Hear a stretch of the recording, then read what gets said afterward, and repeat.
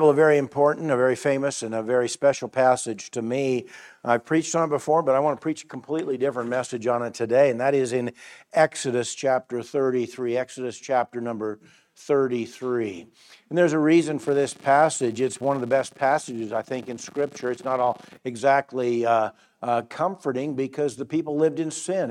They were doing terrible, sinful things. But I want you to see the spirit of Moses in all of this. Moses is one of the best studies you'll have in your Bibles. The Bible speaks of Moses having a firm hold on his household. He was a man that didn't want to lead, but he was capable and he led dramatically. And yet what I would remember Moses for is someone who wanted to get close to God in every way he could. And that's what I want to look at today, because really he speaks of a closer walk with the Lord, and that's something that all of us should want. Now, if you look at Exodus 33, look at verse 18. He said to God, "I beseech thee, show me thy glory." Now, we'll look at the background of this. That looks like it's kind of taken right out of the passage. It is, but it's not out of context. But at this time, the things that came together, he said, "God, would you show me your glory?" Have you ever thought about seeing the glory of God? You'll see a lot of contrasts in this today. Now, if you look back in verse 11, the Lord spake unto Moses face to face, as a man speaketh unto his friend. In other places it says, "No man can look at me and live." It says, verse 20, "Thou canst not see my face, for there shall no man see me and live." But he spoke unto Moses face to face, as a man speaketh unto his friend. He turned again into the camp. In other words, Moses had already been in the very presence of God, probably the presence of his glory, but he had spoken to him like a man would speak to his friend. That's really a remarkable thing to say about Moses, isn't it? And yet he still wants to see the glory of God. Now think about that. Face to face, this is a man that's past 80 years old. God spent 80 years getting him ready to serve him. And at 80 years old, he is leading Israel out of Egypt. And he said, "God, would you show me your glory?" Look at some more about this. In verse 11, last part of it, it says, "The Lord spake unto Moses face to face, as a man speaketh unto his friend. And he turned again into the camp, but his servant Joshua, the son of Nun, a young man, departed not out of the tabernacle." Being in the tabernacle here, where God spoke to Moses face to face, Joshua didn't want to leave it. He didn't want to leave that place. Moses left on business, didn't he? But he didn't want to leave this place. Have you ever been in a place where the singing was powerful, the preaching was powerful, and you just didn't want to go? You just didn't want to leave? I'm looking forward to these special meetings come Wednesday night.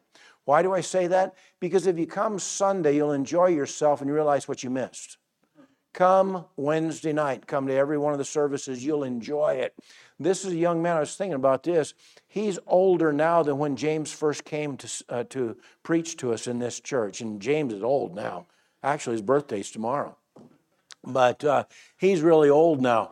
But at any rate, come early, come often. Joshua didn't want to leave. That's why Joshua distinguished himself too. Why? He wanted to be in the presence of God. Remember in Philippians 3, Paul says, "That I may know him, and the power of his resurrection, the fellowship of his suffering, being made conformable unto the death." You can see a characteristic of great men in the Bible that wanted to get closer to the Lord all the time. What happens when you get closer to the Lord? Well, I can tell you this. In Moses' case, what happened to him? He did one thing wrong. He got impatient with the people you wouldn't want to deal with. They were a mixed multitude, and instead of speaking to the rock as God told him, he smote the rock the second time. What did God say? "You can't go into the promised land now." Why? Because God doesn't change the rules for the ones that serve him. We still serve him the way we expect people to serve him, that we preach that people should serve him. Paul wanted to know him. Is that the desire of your heart? Probably. Look at chapter 32 and verse 19. Look at this chapter 32 and verse 19. Exodus, it says, "And it came to pass, as soon as he came nigh unto the camp, that he saw the calf and the dancing, and Moses' anger waxed hot, and he cast the tables out of his hands and brake them beneath the mount." He's been at the mountain of God with God himself. He has been there receiving the commandments written on 2 tables of stone, written by the finger of God.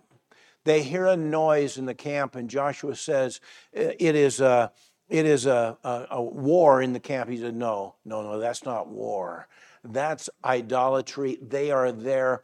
They are dancing and singing noise before the God of all the earth. Well, don't you suppose that Moses, having left the very presence of God, now goes down and sees that these people that he's led out of Egypt, who have watched the Red Sea part, who have watched as God provided their needs, those people have witnessed, as it were, the presence of God on that mountaintop, and they know that Moses has been gone for 40 days, and now they're going back to the idol worship that they left in Egypt.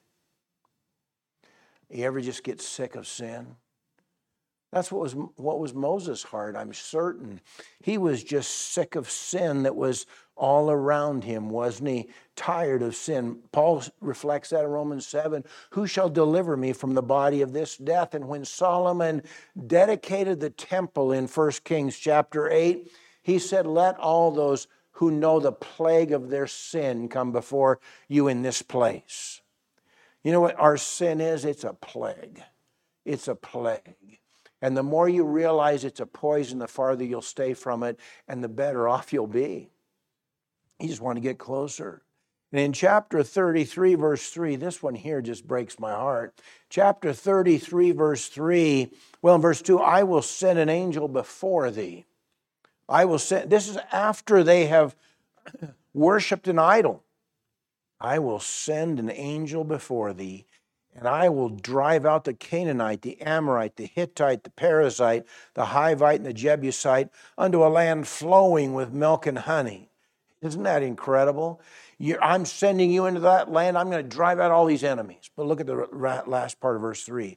For I will not go up in the midst of thee, for thou art a stiff-necked people, lest I consume thee in the way. How discouraging would that be? How discouraging. You know, when Israel had a chance as a body, if you want to talk about democracy, there it is. As a body, they say, Moses isn't coming back. Let's worship the gods of Egypt. And they did so to their own detriment. As a body, they said, oh, no. God's too scary.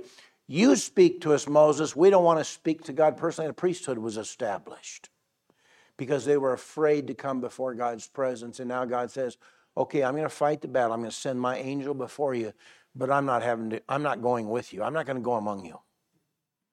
Wouldn't that make you sick of sin? Wouldn't that make the people of Israel sick? And I know this. The part we're going to look at here today is just how God's glory is His mercy and forgiveness. His compassion and mercy. If those people had said, what's wrong with us? And had repented, it could have gone back to where it should have been. They felt the price of their sin, didn't they? There were a few that did so with Moses. But in the midst of this, he says, would you show me your glory? Would you show me your glory? In other words, Moses wanted a closer walk with the Lord. Is that the desire of your heart? Is that the desire of your heart? The closer you walk with the Lord, the more He writes by His Spirit, His goodness, His grace, and His fruit in your face. That was poetic. I'm not even a poet. It's not even written down here. Someone take that down, would you? No, the closer you walk with Him, the sweeter it gets. It always does. Always does. Let's pray. Lord, would you bless this time together? Once again, I pray that you give me a burden to share with your people. Lord, I pray that you give me the words to speak and mostly your power to speak, Lord. So it's not me. I'm standing behind the cross, but that people would see Jesus high and lifted up. Would you bless this time and do a work in each and every heart? In Jesus' name, amen. I like to read missionary stories. I like to read stories about people that have given their lives for the Lord. I like to read stories about great preachers, and I traveled more in the past than I do now, but every time I'd go somewhere, I'd try to bring something back for Nora. Sometimes they have these little salt cellars. They used to put a little salt dish by your plate and a tiny little spoon instead of a salt shaker, and we have a few of those. I picked them up in different places I went, like Texas and Florida or wherever.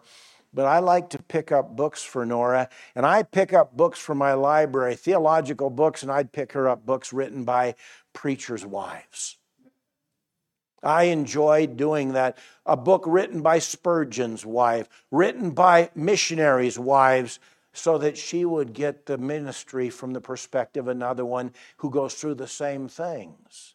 I want to walk closer to the Lord, don't you? He wants a closer walk. First of all, he had experienced much. He had experienced much. Look back over your life and think, I was with my friend last week, and he called me 2 or 3 times this week. His mom and dad called me a couple of times this week because I lost a cousin of mine. And we're just enjoying each other's company and knowing that each one would be praying for the other. But you know, Bill said to me this. He says, you know, we're going to be old next year, okay? We've been friends for 63 years. And most people that have had friends for 63 years are older than I am, I think. Maybe not. Maybe not. We met in school. But, you know, he said, I don't really care about my life. He's saved. He says, I've had a good life. We were talking about his dad. His dad just turned 92 2 weeks ago. He said, my dad's had a great life. We've had great lives. Well, look at Moses' life. He's asking God to give more to him. And Moses is already in his 80s. That's a little older than I am. And he's starting out his ministry, isn't he? He was called to serve at 80. He was the youngest of 3 brothers. And my cousin that died is the son of my dad's next older brother, even though my namesake Donald was between them and he was killed in World War II. But he was he's the 3rd son's oldest. And I know he's not the oldest, he's the oldest son, but he's got an older sister. Isn't it funny that Moses had an older brother and sister? If you look at Numbers chapter 12, you'll see that maybe there was some strife amongst the siblings, and why should the youngest be granted all these privileges? In Numbers 12, Miriam and Aaron, that's his brother and sister, spake against Moses because of the Ethiopian woman whom he had married, for he had married an Ethiopian woman. They don't say anything about the Ethiopian woman. They're mad at him because he married an Ethiopian woman, but they don't bring that up. Instead, they say, hath the Lord indeed spoken only by Moses? Hath he not spoken also by us? And the Lord heard it out. Now the man Moses was very meek above all the men which were upon the face of the earth. His sister and brother that were older said, hey, you're the youngest. You're the kid in the family. You're going to tell us that God only spoke by you? Now, they were aggravated by something else, but it got in their craw. It got under their saddle, burr under their saddle. And they said, has God only spoken by you? Well, he certainly hadn't spoken by those 2. Had he? And God really punished Miriam. It was probably Miriam instigating this. I'm just guessing that, but I suspect that's so. You know, when he'd experienced all this stuff, he was called to serve at 80, and his brother and sister were, I think, 82 and 84, right in there. And yet, that's when he delivered Israel, when his ministry started that late. I don't know if there's anyone in their 80s here, a couple older than 80 maybe, but you think about that. How would you like to start your ministry at that age? And he had started it then with an older brother and sister that somewhat were critical of him. He had just spent 40 days in the mount. Chapter 24, verse 18, he had spent 40 days in the mountain of God. If you go back to chapter 24 and verse 18, what does it say? It says, and Moses went into the midst of the cloud and gat him up into the mount, and Moses was in the mount 40 days and 40 nights. What had Moses experienced in all this time?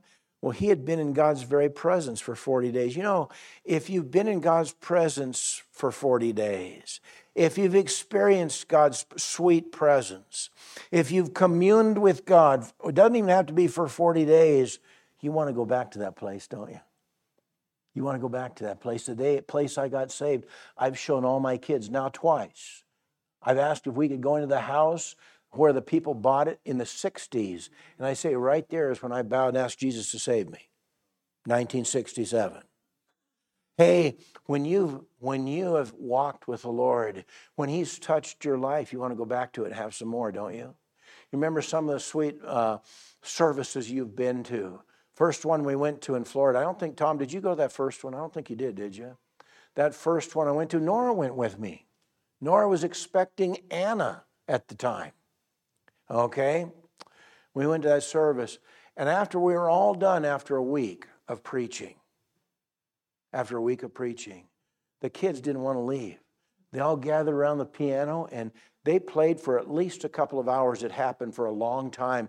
Many years it happened that way. Why? The young people didn't want to leave either. When you've been in His presence, His company, as Moses was, you want to go back to that place. You want more of it, don't you? You want more of it. 40 days in the mountain. The glory of God was like a devouring fire 24/17. And I have to ask this. Was He oblivious to the fasting? I believe He fasted 40 days and 40 nights both times He went to the mount. Was He oblivious to fasting? Spurgeon would give an invitation on Sunday and say, now, if any of you want to talk to me about your soul's salvation, come and see me tomorrow morning in my office. And in the morning, he'd be in his office, and there'd be a line of people that wanted to come and talk to him.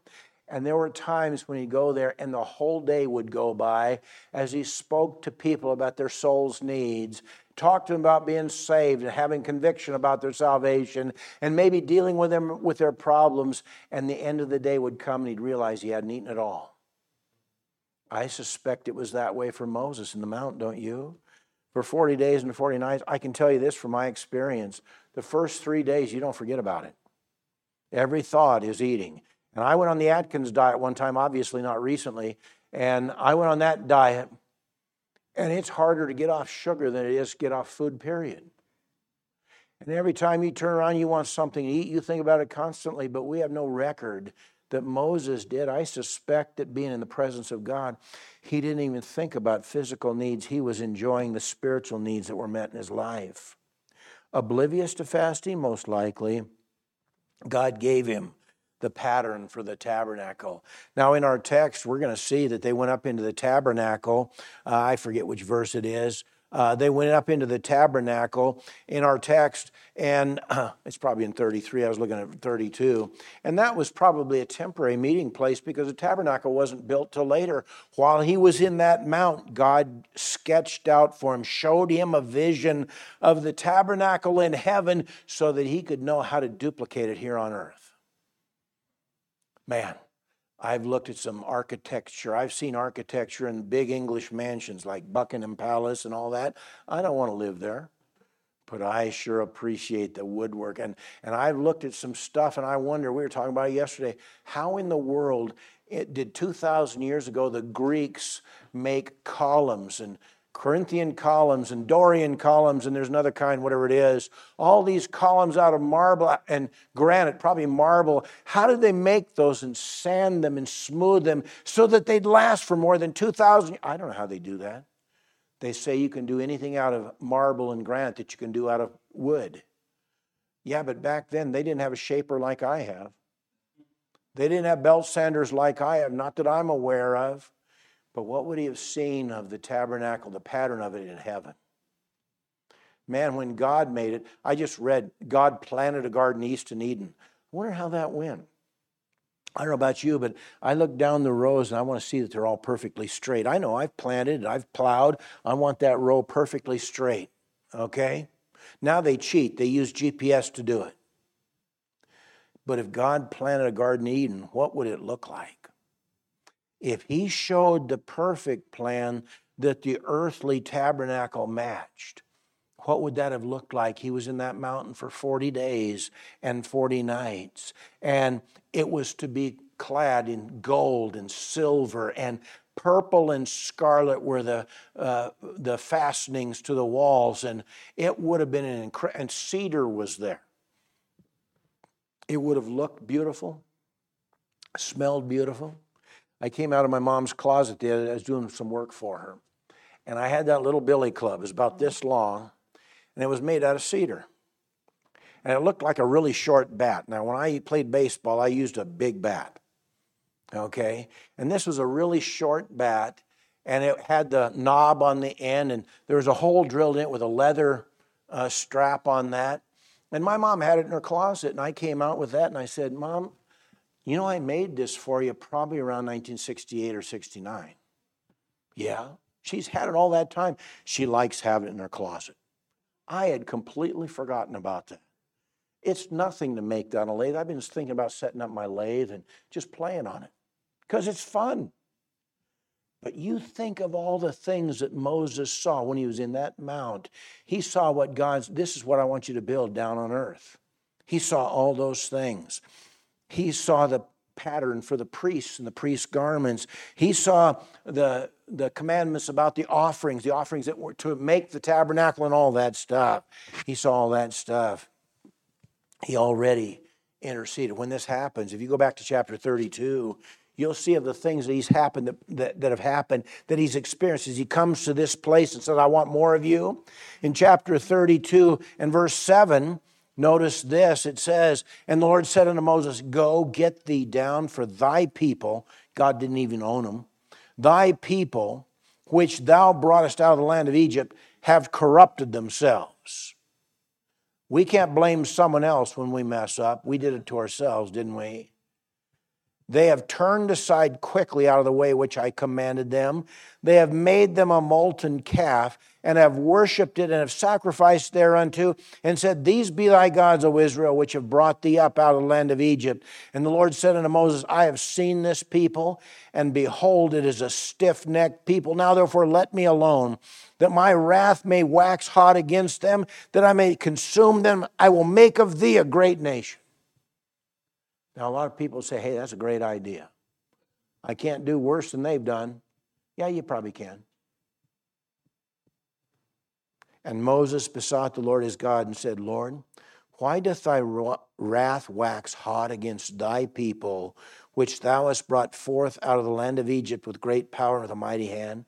Wherefore should the Egyptians speak and say, for mischief did he bring them out, to slay them in the mountains, to consume them from the face of the earth? Turn from thy fierce wrath and repent of this evil against thy people. Remember Abraham and Isaac. You can read through all this. And you know what you see? That already when Moses is shown the corruption of his own people, he begs God in their behalf. And God said, I'll make a new people out of you. And you know what? If you really know what sin is, if you've gotten close to God, you know that we always fall short. That's why Romans 7 was written. One of the greatest men that ever walked apart from Jesus. He said, who shall deliver me from the body of this death? That's why Solomon dedicated the temple and said, those that come here knowing the plague of their own sinfulness. Yeah, you understand your sin when you're close to him, aren't you? Hey, the darkness is more fully revealed in the brilliant light. He experienced their need for an intercessor, and he interceded with an angry God for the people of Israel, who very richly deserved judgment. In fact, 3,000 of them died the day he got back. And you know, in chapter 33, I told you this was here, verse 7, Moses took the tabernacle and pitched it without the camp afar off. So he made a representative tabernacle, apparently, a place of meeting. And he got close to God there, and that's the tabernacle Joshua wanted to stick next to. But that wasn't the tabernacle that was shown him in the mount. They haven't made it yet. That's the next few chapters. He had that meeting place in that tabernacle. Chapter 40 is the building and the setting of the tabernacle. And that's the central figure in Numbers chapter 2. In chapter 34, verse 33 is the veil that he put on his face. Why? Because of all the things that he's experienced when he gets in God's presence, there's a glow to his face that the people find unsettling. Say, explain that. I can't really explain it much more than that, but I know this. You'll see, if you have grandkids, if you have kids even. When I have grandkids, my little granddaughter came in the other night, and she looked at me and she just smiled. And by the way, my youngest granddaughter, it doesn't matter who's holding her, mom or dad holding her, and I snap my fingers and get her attention, and her face lights up.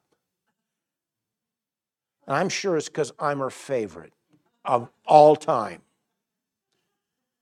But you know what? If you're in God's presence, your face would light up, wouldn't it? Your face would light up because you're in the very presence of God, and most people don't experience that. It's not a competition. It's an invitation. He experienced much. He exacted much. Now, he has just begged God on their behalf. But look at chapter 33 and verse 3.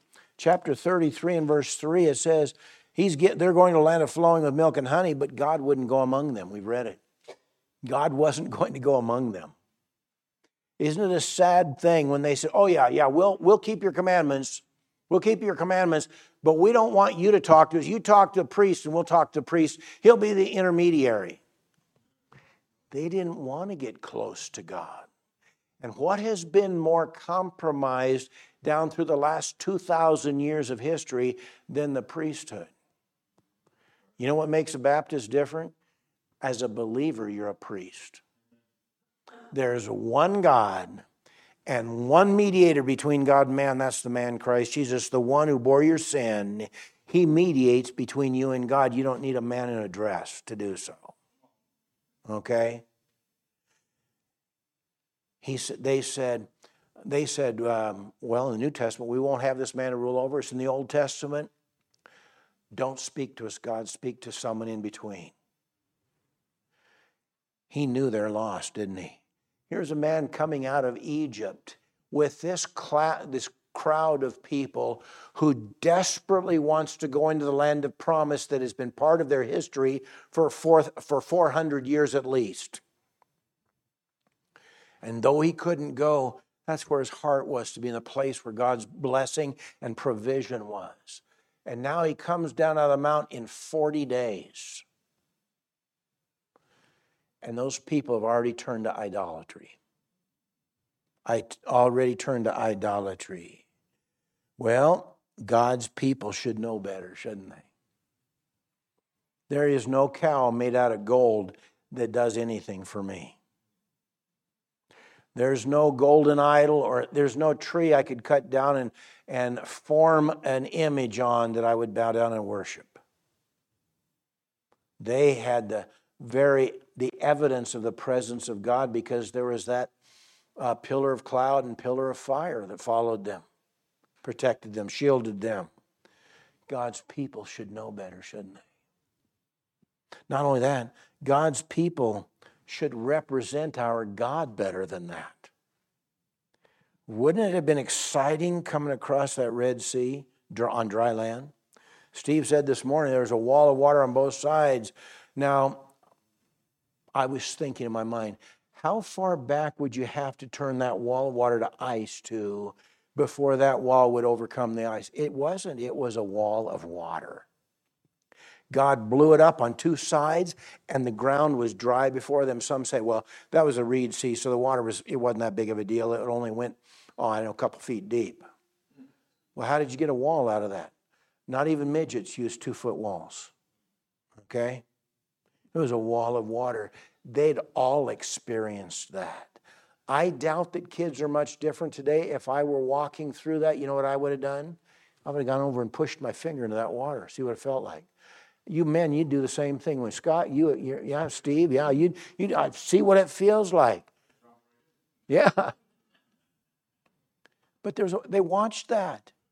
They should, and they've been delivered from Egypt.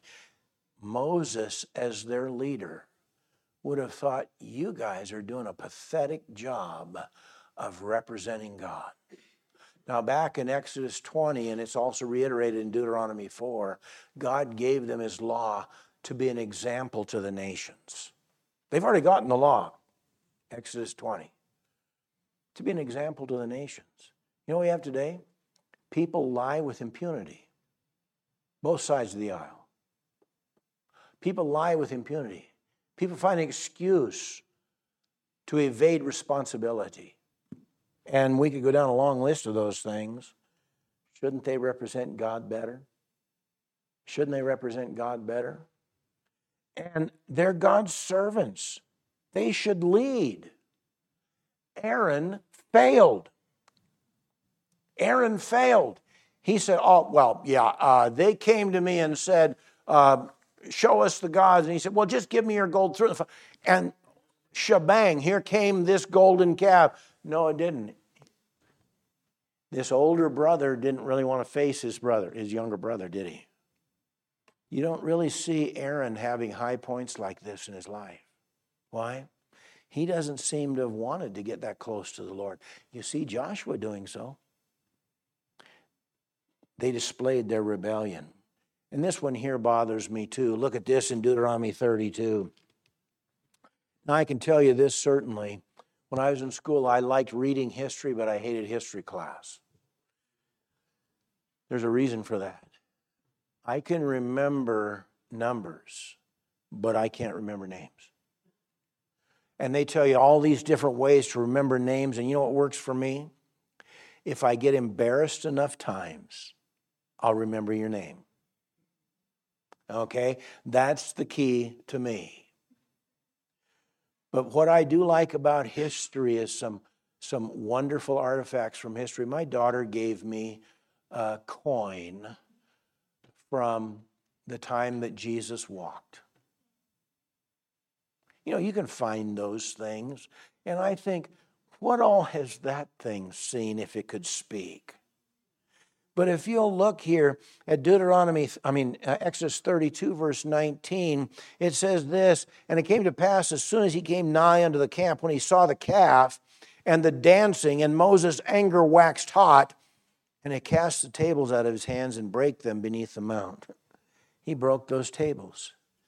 In verse 16, God made them.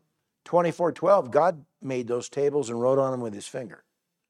Now, when I say I like history, can you imagine finding a broken piece of that actual tablet? I don't think you could. What man would do would be worship it. When I see these things that are dripping with history, it thrills my soul. And Moses came down, and after all he'd experienced, he saw their idolatry. He broke the tablets that God's finger itself wrote upon. He displayed, he showed justice for those idolaters, didn't he? He ground up that calf and fed it to them. Fed it to them. And in chapter 32, verse 8, it says, they have turned aside quickly out of the way which I commanded them. They've made that golden calf. And the result of that in verse 28, and the children of Levi did according to the word of Moses, and there fell of the people that day about 3,000 men. I mean, think about 3,000 men. 3,000 men didn't want to commit to being on God's side. And those are 3,000 men that Moses said, God, don't destroy them. Because the Egyptians will say you could bring us out, but you couldn't bring us in. But they were still rebellious. They wouldn't stand on the Lord's side, and they died that day. So he exacted much, but number 3, he expected more. He expected more, didn't he? He says, God, show me your glory. Now, I can understand that. I'd want to see his glory too, wouldn't you? Wouldn't you want to? He expected more. In 33:11 through 19, we could turn there, but he fled to the Lord. We don't have to read it again. But in verse 18, he said, I beseech thee, show me thy glory. And he said, I will make all my goodness pass before thee, and I will proclaim the name of the Lord before thee, and will be gracious to whom I'll be gracious, and will show mercy on whom I will show mercy. And he said, thou canst not see my face, for there shall no man see me and live. But behold, and the Lord said, behold, there's a place by me. Thou shalt stand upon a rock. It shall come to pass while my glory passeth by, that I will put thee in a cleft of the rock, and will cover thee with my hand while I pass by. And I will take away mine hand, thou shalt see my back parts, but my face shall not be seen. Here's one of the greatest men in Scripture that could not see the holy face of God and live. One of the greatest men in Scripture. People, if you're a Mormon, you believe that God was once a man like we are. You would believe that Jesus Christ and Lucifer are brothers. That's their doctrine. Okay? That couldn't be further from the truth, could it? You can't see my face and live, but here, I'll put you in a cleft of the rock. You know why that's interesting? That's where we get this song, Rock of Ages, and other songs about the rock that followed them. God said, you can't see me and live. Moses said, show me your glory. And he says, my glory is I will be merciful to whom I will be merciful, and I will be gracious to whom I show grace to. You know what the glory of God is? That he's merciful to us. The difference between mercy and grace is mercy comes first when you deal with your sin. God, be merciful to me, a sin. Mercy is where you say, God, I deserve hell. I confess I'm a sinner. And God forgives your sin. The grace is he gives you life that you didn't earn or deserve. He doesn't give you the bad things we deserve. He gives us good things we don't earn. That's the glory of my God. People say, you have a bloody religion. Yeah, that blood gives me justification. And it satisfies the holiness of God. That's why Jesus died, was buried, and rose again. He died bearing my sins, paid the debt in full that I say I'm guilty of. But he rose again saying that debt was paid and accepted, and I stand in the righteousness of Jesus Christ, though I'm still a sinner. You see, he expected more. He fled to the Lord for refuge. Where do you find refuge? There are going to be burdens that come upon you. Sometimes that burden is just not knowing what to do. Not knowing what to do. Sometimes the burdens of this life get over on top of you, and you don't know what to do. Do you flee to the Lord, or do you flee to man? The government wants you to flee to the government. He fled to the Lord. How do you influence others? Joshua lingered there. Joshua went on to become a great leader in Moses' place. How do you influence others around you? He displayed boldness to a God who is fearsome. No man can see my face and live. That's how fearsome he is and how holy he is. He displayed boldness to the God of heaven. You know, it takes sweet fellowship with the Lord to have the confidence to be bold before him. That's why Hebrews says we have one mediator. That's Timothy, but he says, we come to God through Christ, and we can come boldly to the throne of grace. Why? My sins paid for. My sins paid for. He longed for more. Show me your glory. He found that secret, that his glory is mercy and grace. Mercy and grace. A holy God shows grace and mercy to those who not only don't deserve it, can't earn it, and certainly couldn't keep it if they tried. You know, the sad thing is, the children of Israel said over and over, okay, we'll keep these commandments. That happened just a short time before this. In Exodus 20, we'll keep these commandments. And then they go into idolatry.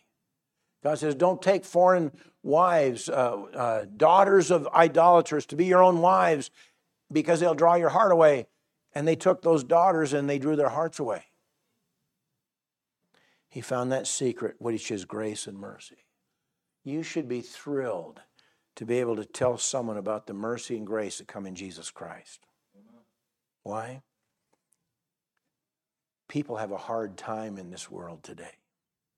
There are burdens and fears and sometimes disgust and disappointment. But I can tell you this, Jesus will never disappoint you. Never will. He found that secret. How can you walk with him without that same conviction of his mercy and grace?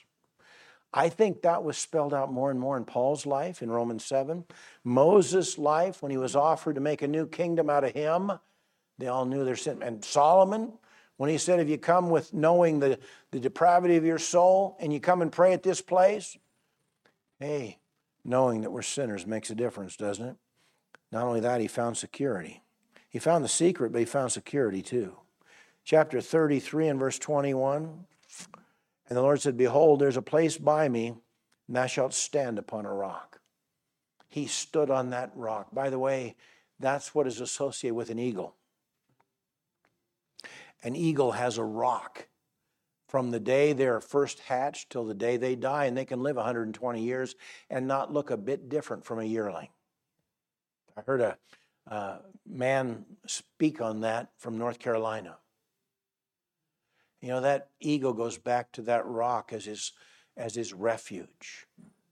And our refuge is Jesus Christ. You know, when God said, Moses, you can't go to the promised land, a few times later he said, God, would you please let me go into that promised land? And you know where a lot of believers are? And God said, no, and don't talk to me about it again. You know where a lot of believers are? Those 2.5 tribes that stayed on the east side of Jordan said, hey, this is fine for us. We'll build a counterfeit altar to remind everyone we're really part of you guys, but this river's between us. And the land that Moses was buried in was preferable to them to the land that he begged God to allow him into. Lots of people are happy short of God's blessings. I'm not. I want to be in the middle of his blessings. He found security in the rock. In verse 22, it shall come to pass while my glory passeth by that I will put thee in a cleft of the rock and will cover thee with my hand while I pass by. I don't know about you, but we'll have to close with this, but look at John chapter 10. John chapter 10. And it is funny how many people think that you have to keep your salvation. My salvation's a done deal. Okay? John chapter 10, verse 28, I give unto them, his sheep, eternal life, and they shall never perish, neither shall any man pluck them out of my hand. I'm saved and kept since the day I got saved in 1967. My Father, which gave them me, is greater than all. No man is able to pluck them out of my Father's hand. So when you see God tell Moses, I'll put you in that cleft of the rock and I'll cover you with my hand, it's just exactly like the New Testament where we're saved and put in Jesus' hand and the Father's hand covers us. Isn't it great to have confidence in Jesus? Meeting him is the best thing ever happens in your life. Moses wanted the presence of God. The crowd wanted a representative. There are lots of people today in the same 12 p.m. It's noon now, in case any of you are wondering. It's noon. Lots of people today are happy to know people that know God, but they don't want to be close to him personally. And you miss out on the greatest blessings of life. The greatest blessings. Of course, if I had asked you today, are you saved? You know it. I hope you are. I don't know of anyone who's not. But do you follow the crowd? The crowd's going to lead you astray every time. Sometimes it's the crowd in a church. Big churches have been, I had a pretty good sized youth group when I was in high school, and some of those tried to lead me astray too, but my dad kind of kept an eye on me. He figured out early on he needed to. Okay? Are you led by the crowd? Do you find indulgence in sin to be exciting? Well, then you're not longing for the close presence of God. Are you longing for more? So many times in the New Testament, God says, I want you to increase and abound in our gathering together. I want you to increase and abound in service. I want you to increase. He wants us to grow and grow and grow, don't you? Don't you? Moses just wanted more. Do you want more of the Savior? That's something he's glad to indulge you in. But if you're content with the world, it'll be a downward course the rest of your days. And unfortunately, we get so hardened that we find it's hard to come back. And I'm not talking about the difference between saved and lost. I mean, saved people go downhill too. Sometimes their pride keeps them from coming back. Listen, do you want more of him? Why don't you ask God to give you more of him and enjoy his comfort and presence even more?